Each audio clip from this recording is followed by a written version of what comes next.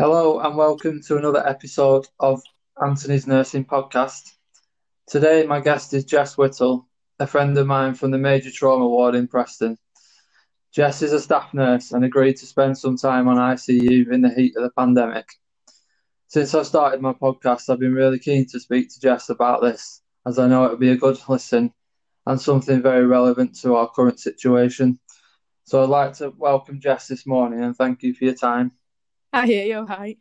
So firstly, I'd like to say how amazing I think it is that you went on to ICU out of your comfort zone when you could have quite easily said no. Oh, thank you. What were your first thoughts and feelings when you were asked about this? Were you anxious, scared, excited? I think I was really naive, basically. Mm. It was always offered to me as a choice. Like, would you be happy to go? I could have said no, if you will, but it was always Yeah. presented of think of like all the skills you'll learn. It'd be great for Mm. your CV. And I think it was only when we actually got down there we kind of realised how bad it was, and it was never sold Mm. to me in that way, if you will. Even on we had one training day, I think, before we went down, and Right. even on that training day, it was never what we were expecting. I don't think when we actually got down there, but certainly Right. an experience. Yeah, I can imagine. Yeah. And obviously going from major trauma into ICU is like a massive difference, isn't it? How Well, did you yeah, find? I Yeah, was sorry. really hoping to look after major trauma patients down there, but I Right. never looked after one. Right. Yeah. So the transition How, was massive, to be honest with you. It was really out of my comfort mm, zone, but I yeah. learnt loads. So Yeah. Was it, how long did it take you to get into it? Was it, because a lot of other things going on as well, isn't there? Like, did it take, you were there for 2 months, weren't you? yeah, something like that. It was quite hard work, to be honest with you, because I did night shifts for 2 months because they asked me Right. basically, do you not mind? I thought, well, I've got nothing else to do in lockdown. I really can't do or see anyone. So I thought, why not? And Yeah. they were obviously short staffed anyway on nights. So I never really got like a supernumerary period. I had like one shift for about 4 hours where I got to shadow someone, and that was it. This is your patient. Let me know Right. if you need anything. I remember thinking, I need everything. Yeah. I'm really out of my comfort zone, but I Yeah. think it was kind of sink or swim, and if you didn't pick it up, then Yeah. I bet. Yeah. I bet it's done you good though, hasn't it? Like in the long run for that experience. it's certainly helped my confidence with nursing. Mm. I definitely feel like I know what I'm doing. Yeah. It's always handy. Yeah. I'd only been qualified for about 6 months when the pandemic started. So the pressures with like all the uncertainties and the chopping and changing every day, I felt stressed at times. Yeah, definitely. But it's not what you first signed up for, really, is it? When you first start your nursing, to be No, newly no, qualified in the middle of a global pandemic. But no. I mean, I'm glad I had 6 months behind me really, and it wasn't straight off because I had some yeah, confidence. But what were the pressures like in ICU? I presume that they were massive. And how did you deal with them? I think it was more on night shifts. Obviously, we were always shorter staffed than what you'd have liked to have been. So in the day, you'd always have like redeployed nurse buddied up with someone who was qualified there for how many years, and Yeah. obviously that wasn't the case on nights. But then kind of got into the swing of it, picked up what I needed to pick up, and they were all really nice. So you can always ask him, like, I need to change the event settings, for example, but I'm not quite happy to do it without checking with you first. And someone would always come and double check you're doing everything right. But Yeah. then you have like PPE shortages, which don't know if that happened where you work as well, but Yeah, I did, yeah. it was just a nightmare because the deal was you'd go in the bay for like 2 hours, and then Mm. someone would swap with you after that. So you weren't absolutely drowning, but Mm. then we ran out of masks and ran out of gowns and stuff like that. So it was a case of them. Did you have them build your own gowns pretty much at one point? They were like bin Yeah, bags. They yeah, were we're the worst getting things ever, weren't they? yeah, and people were sending us all sorts, yeah, getting all Yeah, sorts we donated. had all sorts brought from the police, like Right. forensic, big white suits. They were quite comfy, but Yeah, anything was gratefully received at that point. But it was yeah, then just me. You had to be in the bay for like 4 hours rather than two, which was really hard work. right, right. And in the hospice where I was, we kind of gelled better as a team because of what we were going through together. Yeah. Things were changing all the time, and it grew us closer together. What was the support like for you as a new face, and did you already know anyone who was working there? I didn't know anyone that was down in ICU apart from another nurse from like the ward adjacent to mine, who I never really saw because I was always doing night shifts, and we're never, even if I was on the same, handing over to her, for example, that was pretty much it. But everyone was really friendly. Like, I couldn't fault the nurses and the HCAs and what have you down there because they were all always happy to help and you could ask them anything. But in that the greater scheme of things, I think a lot of like feedback from us fell on deaf ears, if you will. So because everyone said the same thing, like it wasn't really sold to us as what it was. Yeah. I think they were expecting it to have hit Preston a lot worse than what it did, even though at the time it felt like we were sinking. I think they were prepared for the absolute worst and they didn't get it, but they were still. I think things could have been done a bit differently, but we shan't dwell. Were you wearing all the PPE all the time then in the hospice? Because obviously they're all high risk, aren't they, your patients? Or Yeah, I mean, when we first on our ward, we only have the one ward, and we had no positive cases for quite a while, quite a few weeks, and then once we got our first one, literally everyone was getting it then.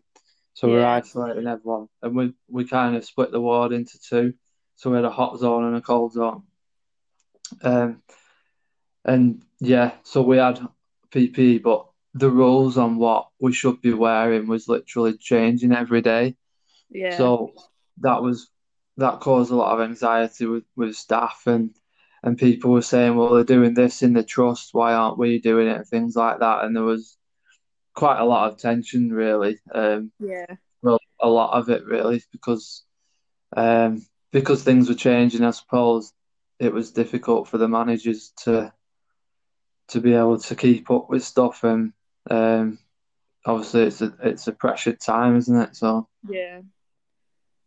but yeah, so like working in a hospice, like I'm used to being around a lot of death and things most days. And I know everyone sees it as a nurse, but was there a lot of deaths when you were there? And how did you deal with that? Because I obviously did night shifts. I think, as awful as it sounds, they keep people going till the day, if you will. And it would kind of happen on the day shift. Like if they knew they were going to withdraw on someone, they'd obviously make sure it was of a reasonable hour in the day because obviously they'd want to inform. They obviously always bring families and what have you. But they used to have a ward round like morning and evening, so the families would get 2 updates a day from the doctors anyway. And obviously they're welcome to ring in between, speak to nurses and what have you. But I think it only really hit me when I had annual leave for a week. And when I came back, it was pretty much all new patients. And I just thought, not many of these have got better. And it really, really hit home then because I thought, oh my goodness. Yeah. And they'd been there for weeks as well, do you know what I mean? Yeah, because you're used to like looking after people in trauma for quite a while, aren't you? Like the rehab and all that. Yeah. And it's nice to see them come in and then actually go home better. Or they come in and see us, months later, whatever. You think, oh my goodness, look at you now. But it was never really you never really got that in ICU. No. I bet that was quite a shock on it for you, really. Yeah, definitely a shock to the system. But I can't fault the nurses and what have you down there though, because they dealt with it so well. And I always said to them, like, if I was to ever have anyone poorly in hospital kind of thing, they are in best safe hands down in ICU, and they dealt with death and dying so well. Yeah. Do they provide any like on ward training for that? How to deal with stuff like that, or no, nothing, nothing like that. We literally had one training day at the very start, and it basically told you a little bit about ventilators. And if you hear someone saying this is what they mean, sort of thing. And then it was a case of learn on the job. If you don't know, ask a question, then you'll find out, sort of thing. But very much at the deep end. Yeah, it's quite scary, that, isn't it? Yeah. Yeah. So you touched on about the relatives having conversations and things. So in the hospice, we normally have like more visitors than patients in normal settings. But these past few months, we've had to limit the visitors coming in, and we've had a lot of upset relatives and even people like sleeping in the cars outside just to be a bit closer to the loved ones. Which I've found that the hardest, most challenging, definitely. because You part of just our feel job. inhumane, don't you? At stopping someone from Yeah, seeing someone when I they're in know. that condition.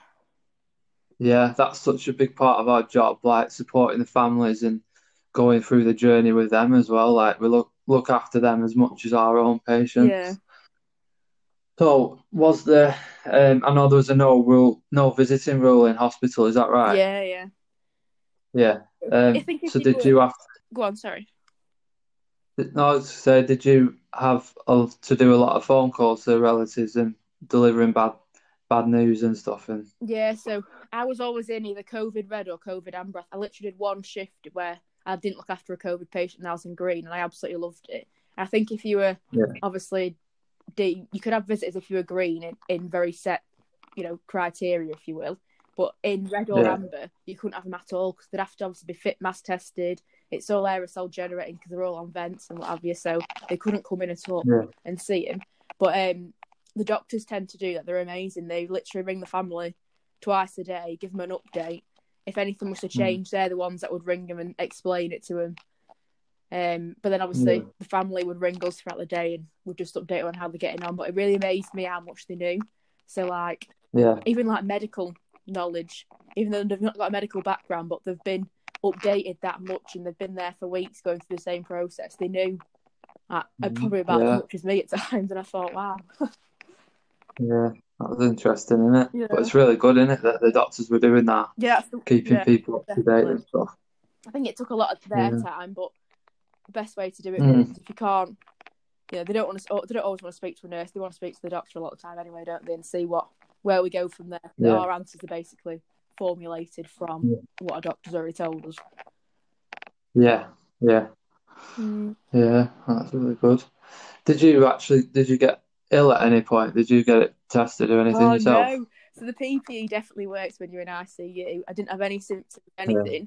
We had the antibody test when I got back onto my own ward after about 2 months of being in ICU, and no antibodies, no past infection. And then about 3 weeks ago, it struck me, and I All literally had a right. one-off temperature, and that was it. And I felt all right, but tested positive, and I thought, well, I don't know where I've got that from, Yeah. but never mind. I managed Yeah. to basically swim in it in ICU and never catch it, but I caught it Yeah. eventually. It caught up with me. Yeah. Have you ever had We it? had a lot. Well, I got tested because I was working in the hot zone for a lot of my Yeah. shifts, and I had symptoms, but I come back negative. But I was convinced I had it. Do you not have the antibody Um, tests? I've not yet. I need to have that done. I got a letter the other day about it, so I'm going Yeah. to get that. But my wife's had it. She had it in March, and actually that time I had to obviously isolate for 14 days because of her.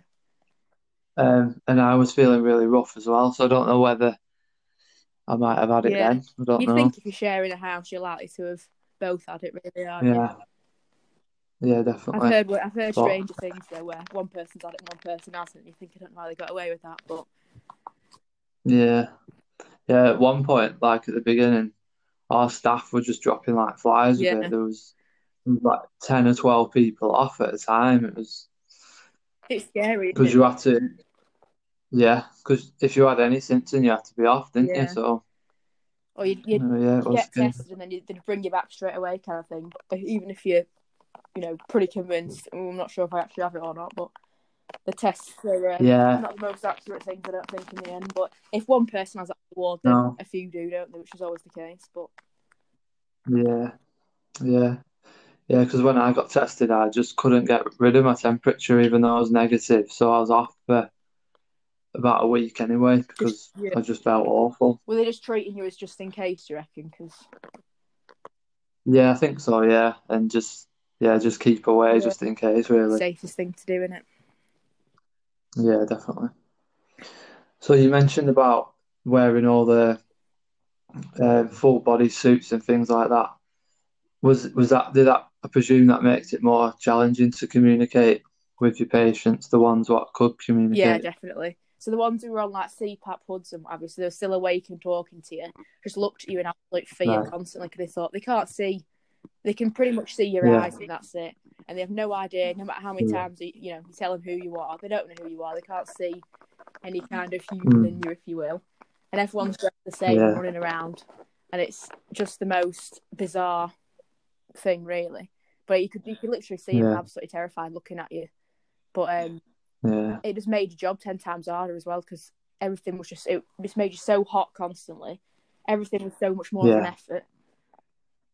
But it was the best feeling ever coming out of a bay when you've been in there for like 4 hours and taking it all off. I'm never. I can imagine. Yeah, probably the best feeling I've ever had in my life. But I'd end up getting a pressure sore on my nose from wearing a mask, so like in the same place so often. Really? But I looked a bit of a picture for a few weeks after. But yeah, I saw a lot of pictures of that on Twitter. People getting pressure sores, and it makes it difficult, doesn't it? Breathing in them things. It made it. It was really sore, but they gave you like this weird padded tape to put on top, but it was hard to get the seal on your mask, if you will, as well, when you're trying to pad your face out so you're not wrecking your face. But it came down like the next morning, if you will, ready to be indented again when you go back in. But yeah. I remember the patients with us. They just, because a lot of them are at the end of their lives, coming to the end of their lives with us, so they were just looking at us in complete fear when we had all this equipment on and thinking, is it really necessary if we're kind of on our last bit of our life anyway? It makes it harder, doesn't it? And it makes you feel awful. I was constantly apologising and still am, saying, I'm sorry, I can't take this mask off, but it's the way it has to be. And I think it'll probably be like this for a long time now with the masks, won't it? I think we've been told like the next like 12 to 18 months, whatever, will be always wearing a mask. I think it's going to, well, until you get a vaccine, I imagine, but the new norm. Yeah, it might carry on after that as well. You never know, do you? Because there's probably more of these things around, isn't there? Something else will come, won't it? Yeah, I should think so. It'll be probably through our careers. There'll be a lot of these, won't there? It'll be changing things all the time. But it's mad to think at the very start of both of our careers, we've gone through a global pandemic. Not what we quite thought would happen, but no, definitely a learning experience. It's a good experience. Yeah, definitely. And I was gonna say, like, this has changed me probably as a person and a nurse, really, from what I've learned and what we've all been through. Do you think it's changed you as a nurse and how you look at things? Yeah, definitely. It's made me a more confident nurse, but I think more as a person, because you just appreciate smaller things in life now, I think. And I think it put a massive strain on like the personal relationships at the time, because I remember thinking I was really struggling, like working in ICU, seeing the things I was seeing all day, every day, and then coming home, not being able to see anyone do anything, and then knowing that like people I knew or my friends, whatever, were going out as if COVID had never happened, and then people would deny, even like people I knew were denying it was even a thing. And I remember thinking, what I'm going through. It really put a massive strain on like the personal relationships going through that. But one of the things you got to pick it up and realise, I don't think people will ever quite get it unless you see it for yourself. But no, that's what me and Sam have said, because unless you've had it yourself or you've seen what we have, then I don't think people will actually understand the significance of it, really, will they? We were all saying when we were down there, like, you see it on the news, don't you? And you see all these, videos of what it looks like in intensive care in Spain or something, but you think you should be showing on your local news what's going on in your hometown. Do you know what I mean? It's not that far away from home, really, and people, I don't think, quite ever understood that. But I was speaking to Claire Ainscough the other day, and she spent some time there as well, didn't she? I saw Claire quite a few times. She did a lot of night shifts like me. She was saying that there's talk of them being redeployed again. Yeah. She's still a specialist nurse, I think, isn't she? So they tend to... A lot of the specialities go down and leave just a couple of them, if you will, floating. But I've not heard anything yet, but I'm kind of poised, waiting to hear, if you will. I think they might pick... I think it might be, someone else to upskill as well. I've come back with loads of knowledge that I didn't have before, and skills that I've never had before, and that I've brought back to major trauma, which I can actually utilise. So I don't know if they'll pick someone else from that aspect, or maybe some, like, I suppose I briefly can remember, event settings and stuff. So they might prefer someone who thinks they might know a bit more what they're doing, but who knows? I think they were waiting for it to get a little bit worse before they start sending everyone down. But yeah, would you do it again if you were asked? I think I probably would, but I probably wouldn't put myself through doing 2 months of night shifts because it absolutely floored me. It just made it much worse, the experience, if you will, because I was just constantly tired and knackered. And obviously deal with the fact that I'm counting the numbers because they haven't got enough staff, whereas in the day there was ample fulls of redeployed staff. There were loads of people there. And I thought I've definitely picked the wrong end of the stick up here by doing this, but I suppose it helped them. Yeah. Yeah, definitely. I think it's brilliant what you did, yeah. And yeah, it just shows, like, from your experience, because I know you've not really spoke about it much, have you? What people have actually been through these last few months. No, I've never really addressed it with anyone. Like, they always offered me to speak to like a trauma psychologist or something, but I never took them up on the offer. Right. Yeah, it probably might be something worth doing it in future, might it? Because if things like this are happening all the time, they might open a service like that for nurses, might definitely. I think a lot of people down there needed it because you could see people were just, even like the regular ICU staff, I don't know how they've managed to do it from March till now and still go, still at it. Whereas us redeployed, like, literally did it for a few months and that was it. But I suppose we had no idea what we were doing and they did. But yeah, I suppose it's still an absolute strain for them, isn't it? But it is, yeah. It must be really difficult.